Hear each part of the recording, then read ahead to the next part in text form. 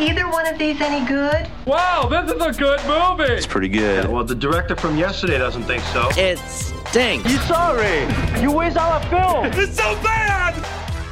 Heading into Memorial Day weekend, usually it's time for blockbusters at the theaters. Things obviously a little different this year, but we've got a lot to talk about, some good stuff too, and I'm glad you're here to talk about them with us. This is the Screening Room Podcast. Welcome. She is Hope Madden. He's George Wolf. And we'll start with a new one on Netflix. A couple experiences a defining moment in their relationship when they are unintentionally embroiled in a murder mystery, The Lovebirds. I love you. Police officer! He's a criminal! Move!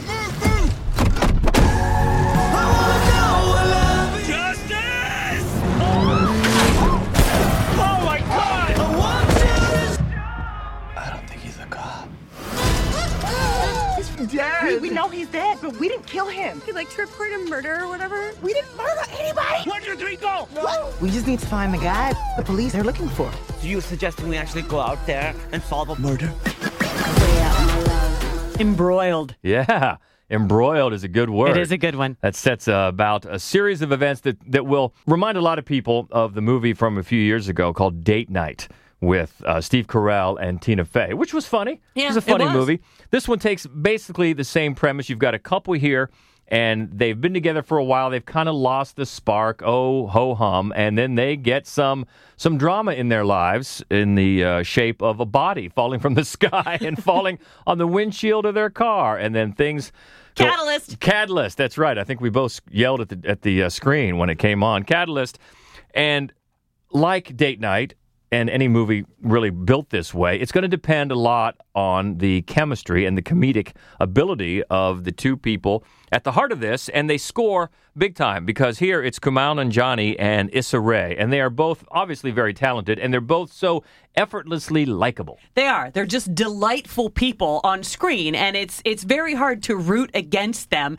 And also, I think they're a cute couple. They are, and of course, you have to get past staring at her perfect teeth.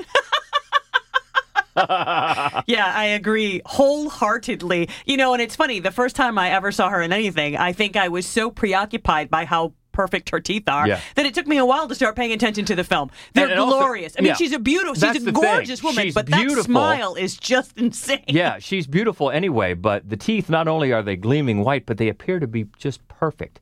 Perfectly placed, perfectly straight. So if that was the result of maybe some orthodontia when she was young, bravo. That's right. Well done, doctor. But anyway. Yeah. But I mean, you like them as a couple. You do. So very much that you do just root the whole time for them. Yeah, and it gets going early on. I think for me it was more funny early on than it is when it starts to trail off, which happens a lot. But it's a solid setup.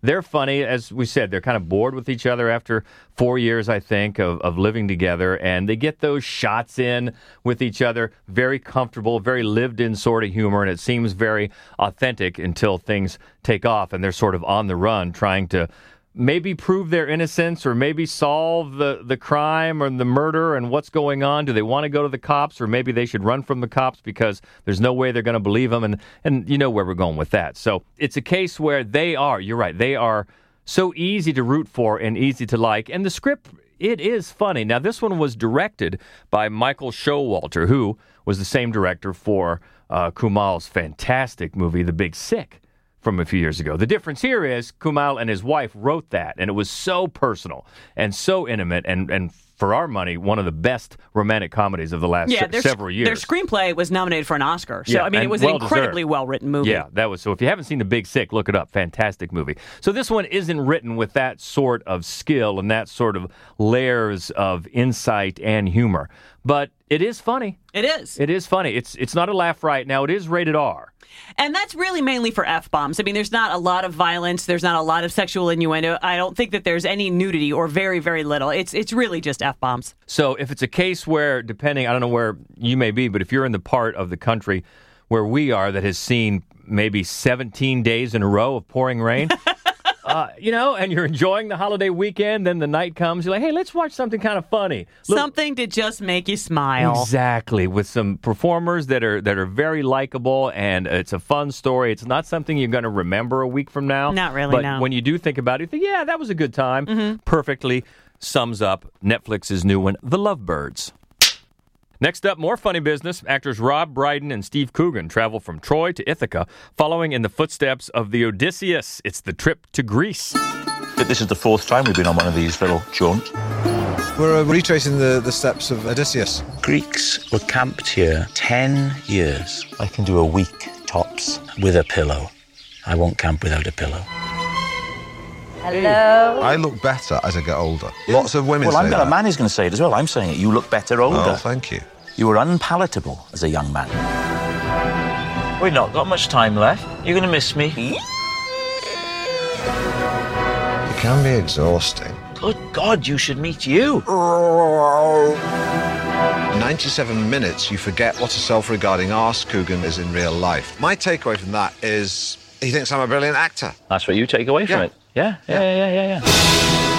Here's another one. If you're feeling shut in and it's been raining and raining all day, every day, you're going to watch this movie and either you're going to think, that's too much for me, I can't take it, or you're going to go, wow, Greece looks nice. My Lord, it does. Just incredible. I think that is the one. Well, first of all, this is, if you didn't know, this is the fourth in a series of these movies. And it actually started with a TV series, a British TV series, 10 years ago. It's crazy. Been 10 years now. And Rob and Steve, they're playing themselves, but they're playing fictionalized versions of themselves. And basically it all started, and the premise continues here, where they travel around to different countries and they try the best restaurants in those countries, and they write restaurant reviews for this newspaper. And, of course, in doing that, they just trade barbs at each other and pick at each other. And really the main thing that launched this, they do dueling celebrity impressions. There, and in the first one, which you can find on YouTube, the two of them go back and forth with Michael Caine, and it is just a stitch. It really is.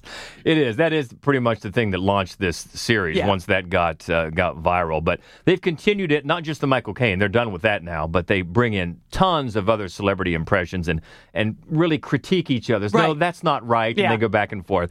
And then they just pick at each other for a variety of things as they consult the tour book and also quiz each other on the history of Greece and the path that they're trotting. And also, of course, since they're in the car a lot of the times, the soundtrack, the traveling soundtrack comes into play in each episode as well. And this time it's heavy on the Bee Gees.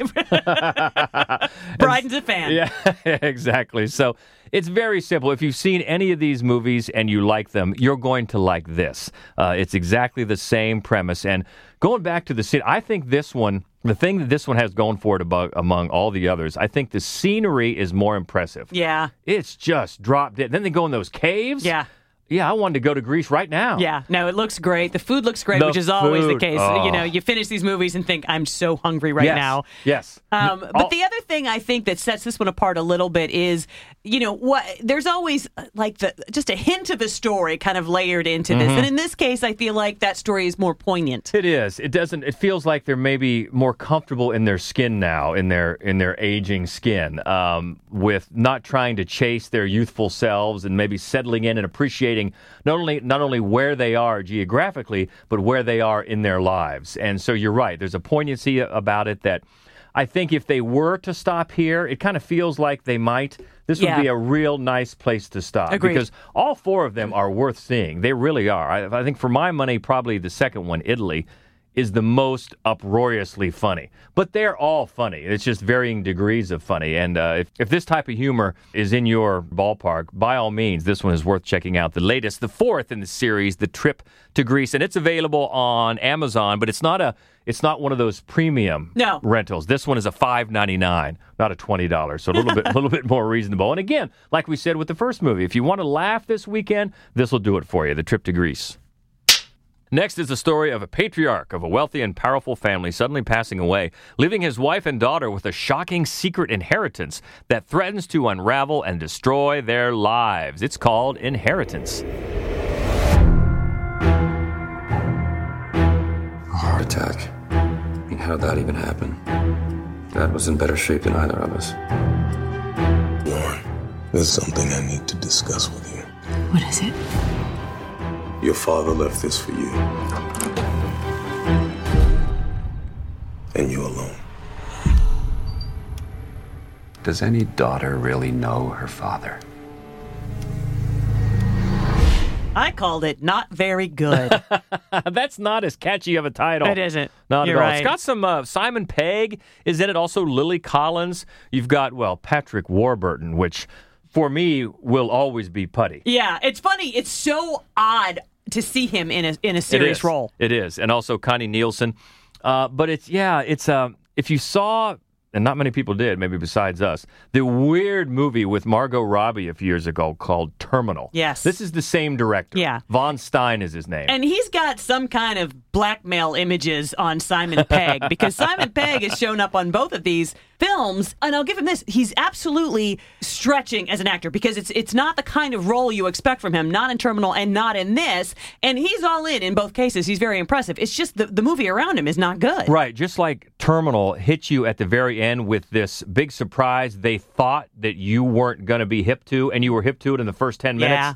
Kind of the same deal here. It thinks it's a lot more thrilling than it is, and it just stretches the bounds of plausibility, and it has its aspirations or delusions of grandeur that just come up empty. Yeah, I mean, actually, the last, 15, 20 minutes of the movie are pretty entertaining. It's quite a slog to get to them. So if you can't tell, we were disappointed in Inheritance.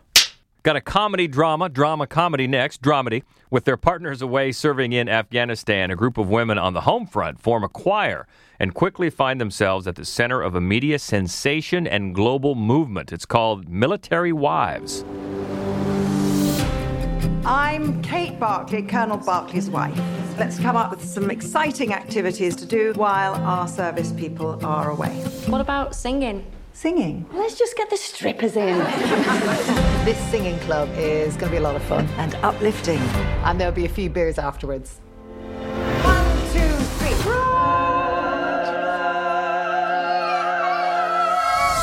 That was like the incantations of a bunch of witches. Bit dramatic. If you think singing with a pole up your arse is what the women need, then you're more out of touch than I thought. More troops are being deployed to Afghanistan.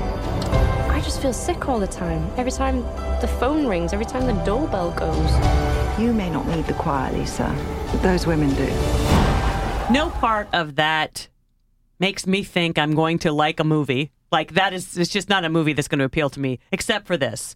Kristen Scott Thomas is the main character. Yeah. The always formidable Kristen Scott Thomas. Yes. She cannot turn in a bad performance. Mm-hmm. Well, the title, first of all, I thought it was just the beginning of a Lifetime movie title. It's like true. Military Wives Turn Stripper or something like that. But it sounds like a soap opera, does it not? It does. Yeah, and it's funny because the biggest problem, I think, with the movie is that it is so familiar. It's like there's something about it. You feel like you've seen it before. The story itself, it's a frenemy situation. And they start a choir, but it's just going to remind you of other things. For example, A League of Their Own, where it's just this group of women and they're going to infight and there's a war happening. If you just swap out baseball for a choir, it's a very, very similar movie, except this one doesn't find fresh ways to sort of offer some laughs. Right. The director is Peter Cattaneo, I think how you pronounce it, who did The Full Monty years ago. And this one, yeah, you're right. It just hits a lot of the same beats. And it's not that it's not an interesting story, but by the end, you're just like, yeah, okay. Even though, you're right, Kristen Scott Thomas, it feels sort of wasted here. It does, and that's Military Wives. Let's do a documentary next, and a fascinating documentary. An artist befriends the thief who stole her paintings. She becomes his closest ally when he is severely hurt in a car crash and needs full-time care, even if her paintings are not found. But then the tables turn. It's called The Painter and the Thief. I don't know what to think. We have identified the thief. We have not found the painting. We had his name from the court papers. You might know who I am. I'm just a curious person. What made you do it? It was your masterpiece. I'll ask you regularly to sit here. I can tell you some more about how I got to be a criminal This guy is often quite self-destructive. It feels like that is his way to be seen. You can open your eyes now. Whoa, what the This is destructive. So these three, Inheritance, Military Wives, and The Painter and the Thief, these are all available to stream at gatewayfilmcenter.org. And this one is unquestionably the choice that you want to make. Yeah, it's a fascinating look at human nature, how we see ourselves, how other people see us, forgiveness, not only forgiving other people, but forgiving yourself. And it's incredibly moving. It is. In some spots, as the story takes some unbelievable and very surprising turns. I think I would be very surprised if you're not totally caught up in this story. It's one of those movies, it's a documentary, and had it been fiction, you would have written it off as ridiculous. Right. But because it is such an amazing story, and also some really gorgeous art that you get to see. And here's the thing it reminded me of, because it starts Catalyst here. The artist's masterpiece, I guess, is stolen from an art gallery in broad daylight. Yeah. And it always reminded me, your sister used to work in a small gallery, and paintings would be stolen in the middle of the day in broad daylight. That just kills me. I know. Just walk in and walk out. I know. It's amazing that it's that easy to do. Especially you would expect them. I mean, you just would. I mean, it's in movies, people break in late at night and they have to sort of, Pierce Brosnan has to slide under the laser beam. Exactly. I don't know how they do it. Especially some of these paintings that they stole, they're big. Yeah, and it's the one painting that this artist feels most closely connected to. Yep. It's considered her prize, and she's an excellent artist, obviously. She is. But then and we certainly don't want to spoil anything, but you will be totally enthralled and caught up in it. But you're right, especially if you like art. Yes. Especially paintings. It's going to get you even more. So, again, you can stream it through gatewayfilmcenter.org right now, along with Military Wives and Inheritance. And the nice thing about that is when you go to a theater's website like that and stream it, it gives them a little kickback. Exactly. Yeah, that's really why we like to point it out, that you can see them this way, because obviously they're not getting money in any other way right now. Exactly right. So a big recommendation for The Painter and the Thief. And by the way, it was given 4.5 out of 5 stars by our writer, Kat McAlpine. She loved it. And she did the written review. If you want to read that, it's up at madwolf.com. Got a nutty one next, set in New York City's Chinatown. An ornery, chain-smoking Chinese grandma goes all in at the casino, landing herself on the wrong side of luck and in the middle of a gang war. Lucky grandma. 好嘢啦，黃奶奶，唔好俾佢走雞。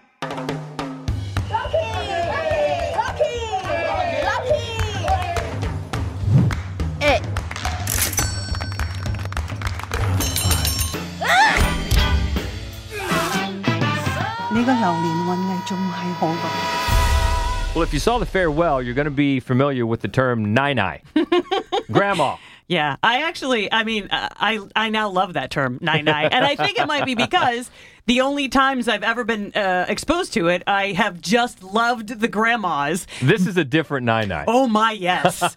Oh, she so is. She's hysterical. She's ornery. That's a great word for her. At the very beginning of the film, she's convinced by her friend / doctor / fortune teller that luck is coming her way. So she gets on an old people's bus to the casino. And she's just so funny betting all this money and winning because she's impossible to impress. She's just dead-eyed, just smoking. And the only time you get anything at all is when she really beats somebody who's being sort of condescending to her, and then she just giggles maliciously. It's the best. But then that's actually not... Then there is the catalyst, which is where everything turns on its ear, and then she finds herself chased by gangsters, and then there's this weird, huge gangster war that she finds herself embroiled in. The film itself feels familiar. It's just that the hero is so completely alien to anything that we've seen, and it's amazing in that way. I mean, I can't tell you how much fresher this all is because she's 80. She's chain smoking, and she's mean as hell. And this is co-writer and director Sassy Seeley. Sasie, Sassy. And it's, you almost get the feeling that, I mean, the farewell wasn't that long ago, so you have to have, a Nai has to be different, really, because the farewell was so universally loved. Why it didn't get any more Oscar love, I don't know, but that's another story. That's another story. But yeah, all you have to do is look at her face in the pic, in any photo. Like, that's not the same Nai. No, that's different. You know, what's funny though is that the same woman played the voice of Nai in the animated film Abominable. So she's the go-to. And she's just wonderful. She's just wonderful. And then once, the gangsters are giving her a hard time, then she hires a bargain hunter, as only a grandma can be. She hires a bodyguard, and then it's a very fun. There's a lot of fun physical comedy there because she's tiny, as most 80-year-old grandmas are, and this man is just huge, just this big gentle giant of a guy. Which is the other thing, is that not only physically are they completely different, but they're just emotionally, because he's very actually soft and sweet, and she's just mean. And we have to give the actress credit. Tsai Chin is so the good. lucky grandma. She's so good. Yeah, and she's just so much fun. And yeah, the film is a hoot. Let's do a crime drama. Eddie Franks is a former criminal who attempts to help his family by reconnecting with his daughter and clearing his brother's debt. Despite his efforts, he is drawn back into a criminal way of life and devastating consequences. It's just called Villain. Eddie boy, your brother's in a serious bit of trouble. Well, what's he done? He's upset some people. Move! There's 25 grand now. I said I wanted our money. Either that or we take the pub. They want the pub. Everything me and you have worked for, all the graft we've put in, it's all out the window. Gone. Let's stop playing games, eh? I'm far too shrewd to let a couple of bully boys like you have me over. Please don't do this to me!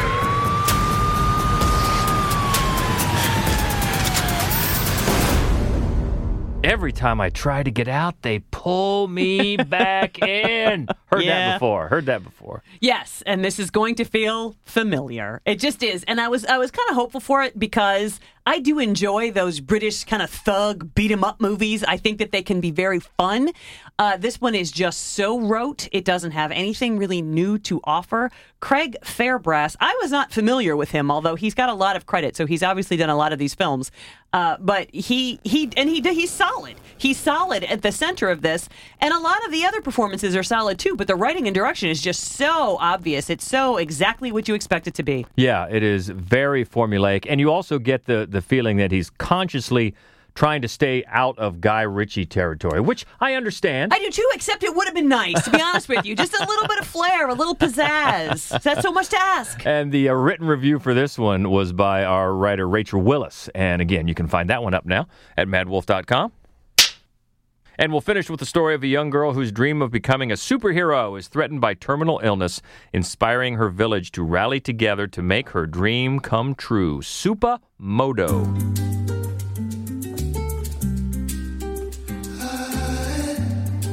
Lakini utamwambia nini? Unajua anafaa kujua.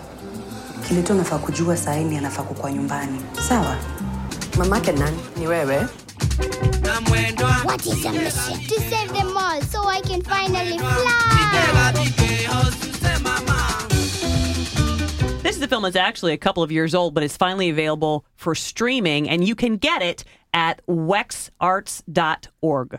Yeah, and this is one we talked about needing some comedy right now with all that's going on. This is one that'll just reaffirm your faith in human decency. Which we can nice also today. use right now, even though it is centered around the story of a child with a terminal illness. She is 9-year-old Jo, and she's in Kenya and spending most of her days in a hospital. But then when her mother, Catherine, gets some distressing news about her future, she decides to take her child home and just have her at home for whatever time they have left. And Jo is fascinated with the superheroes in the movie. She wants superpowers, and she especially wants to fly.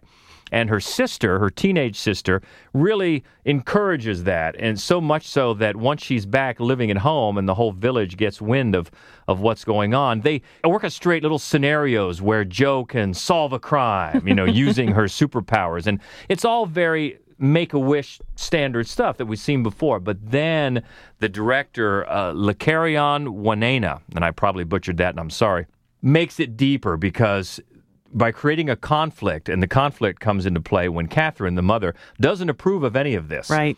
She doesn't like what her other daughter is doing. She doesn't like what the village is doing. So there's a conflict there. There's a push and pull, which is always going to make the resolution a little more sweet. And it's interesting. Really, the beauty of this is once you get to the resolution, and it's one that could so easily have been just maudlin cliche. Yeah. And it isn't because of a twist they give it, which I'm not going to spoil. Even right down to the very final shot takes on multiple meanings with how they treat it. And it's not a very long movie. It's only about, barely 80 minutes. Yeah. I think it's about 75 minutes. So it's a quick watch, but yes, you'll probably need the Kleenex, but they'll be happy tears. Right. It's just the sweetest way, and really had a good time and really appreciated a movie called Supermoto.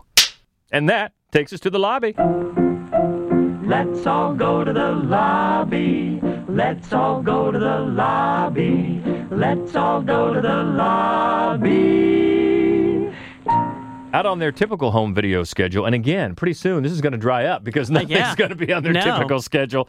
A movie with Zoe Deutsch called Buffaloed. This was a funny one, a little indie movie, and she's kind of a shyster in a small town. Well, in Buffalo, not a small town at all. A cold town. Cold town. And she plays against type. She's great. You know what? And we've said that every time. She's got it. Yeah, she does. Whatever it is, she's got it. And if you didn't know, she is Leah Thompson's daughter. Yeah. And if you look at them back to back, you can tell. Jay Courtney, also in this, not a favorite of yours. He does a very solid job, though. Yeah, yeah. It's a fun film. It's got some surprises to it. It's got that sort of cool indie edge about it. We enjoyed it. Yeah. Also on DVD this week, the latest version of Emma. And it's so funny. Somebody came up to me just a couple days ago and said, well, you'll know what is out on home video this week. And I mentioned Emma, and they said, do we need another version of Emma? And that's a good question because there have been a lot, let's be honest. And this one is worth seeing. It is, mainly for the cast. It's not the funniest adaptation of a Jane Austen comedy. For that, we always point you to Love and Friendship. Hilarious. My Lord. Hilarious. But this one, as Emma, is Anya Taylor-Joy, who's always good. Yes. And Bill Nighy. So funny. But you know the story, probably. Here you're going to get a very, very capable adaptation with some good humor, some good performances, and some beautiful landscapes. It is. It's a gorgeous film. It really, really is. Gorgeous. So if you're a Jane Austen fan at all, yes, I know it's been done to death, but we did like Emma. The latest from Pixar, also out this week, Onward, featuring the voices of Tom Holland and Chris Pratt. They're trying to bring their father back with this magic spell, and they only end up bringing his bottom half back. Yeah. And then they have to try to fix that. And it's charming. It's enjoyable. It's very Dungeons and Dragons, which is huge now because of the lockdown, which I didn't expect that to make such a big comeback. It suffers by comparison to other Pixar films. Right. That's the really catch-22 with all Pixar. Their highs are so high that when it doesn't reach that, you end up saying, oh, it's a disappointment. But it's fine. It's totally fine. So if you wanted to have, because it's out on DVD, just like Emma, these guys are out on DVD right now. So if you wanted to just hang on to it so you can pop it in whenever the kids wanted to see it. Right, exactly. Also out on DVD, another one for the family, Sonic the Hedgehog. Now, speaking of high bars and low bars, the bar or the high watermark for movies that are video game adaptations is very low. Very low. There have been some absolute train wrecks. Yeah. So with that in mind, when we say this is one of the best ones, that is not the highest bar in the world. No. But it's so totally predictable. Don't expect good characterizations, really. Don't expect sharp writing. Expect fun with the animated Sonic the Hedgehog, which was cleaned up after the fanboys hated it. They redesigned Sonic, and he looks fine. Yeah. I'd never played the game. I don't know. No. It's Jim Carrey rubber-facing and chewing all the scenery, as you know he would, as the villain. And, again, it's fine. It's one of the better video game adaptations, but that's not saying a whole lot. It is not saying a whole lot. I do think the kids will probably enjoy it, Sonic the Hedgehog. And one that we didn't enjoy, Brahms the Boy 2. It's a sequel to The Boy, which I think 9 of us saw. I can't imagine why they did a sequel. It's worse than the original. The only standout is Ralph Ineson who was the dad in The Witch. Lowest voice in the history of voices. That's the thing, right? I mean, I'm not even going to say he was great in this movie. I just like to hear him talk. So he talks. He's got some lines. That's about the best I can say for Brahms, the boy, All right, too. Leave it on a high note. Speaking of, next week, that's the only movie scheduled to come out. The High Note. We'll end up next Wednesday with like 8 new movies to review because that's how that, I'm crying. Oh, no, we've got movies to watch.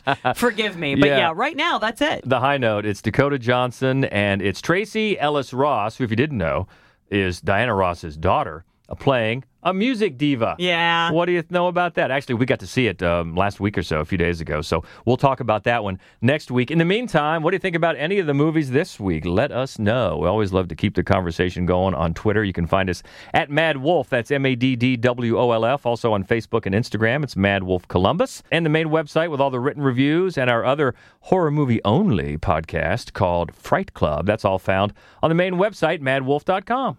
If you would do us a favor while you're listening and just subscribe, rate, and review, we would appreciate it. Yes, we would. Have a great Memorial Day weekend. Hope it's not constantly raining where you are. And get in touch. Until next week, she is Hope Madden. He's George Wolf. And this is the Screening Room Podcast. See ya.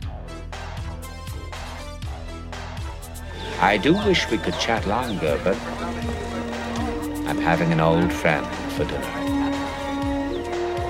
Bye.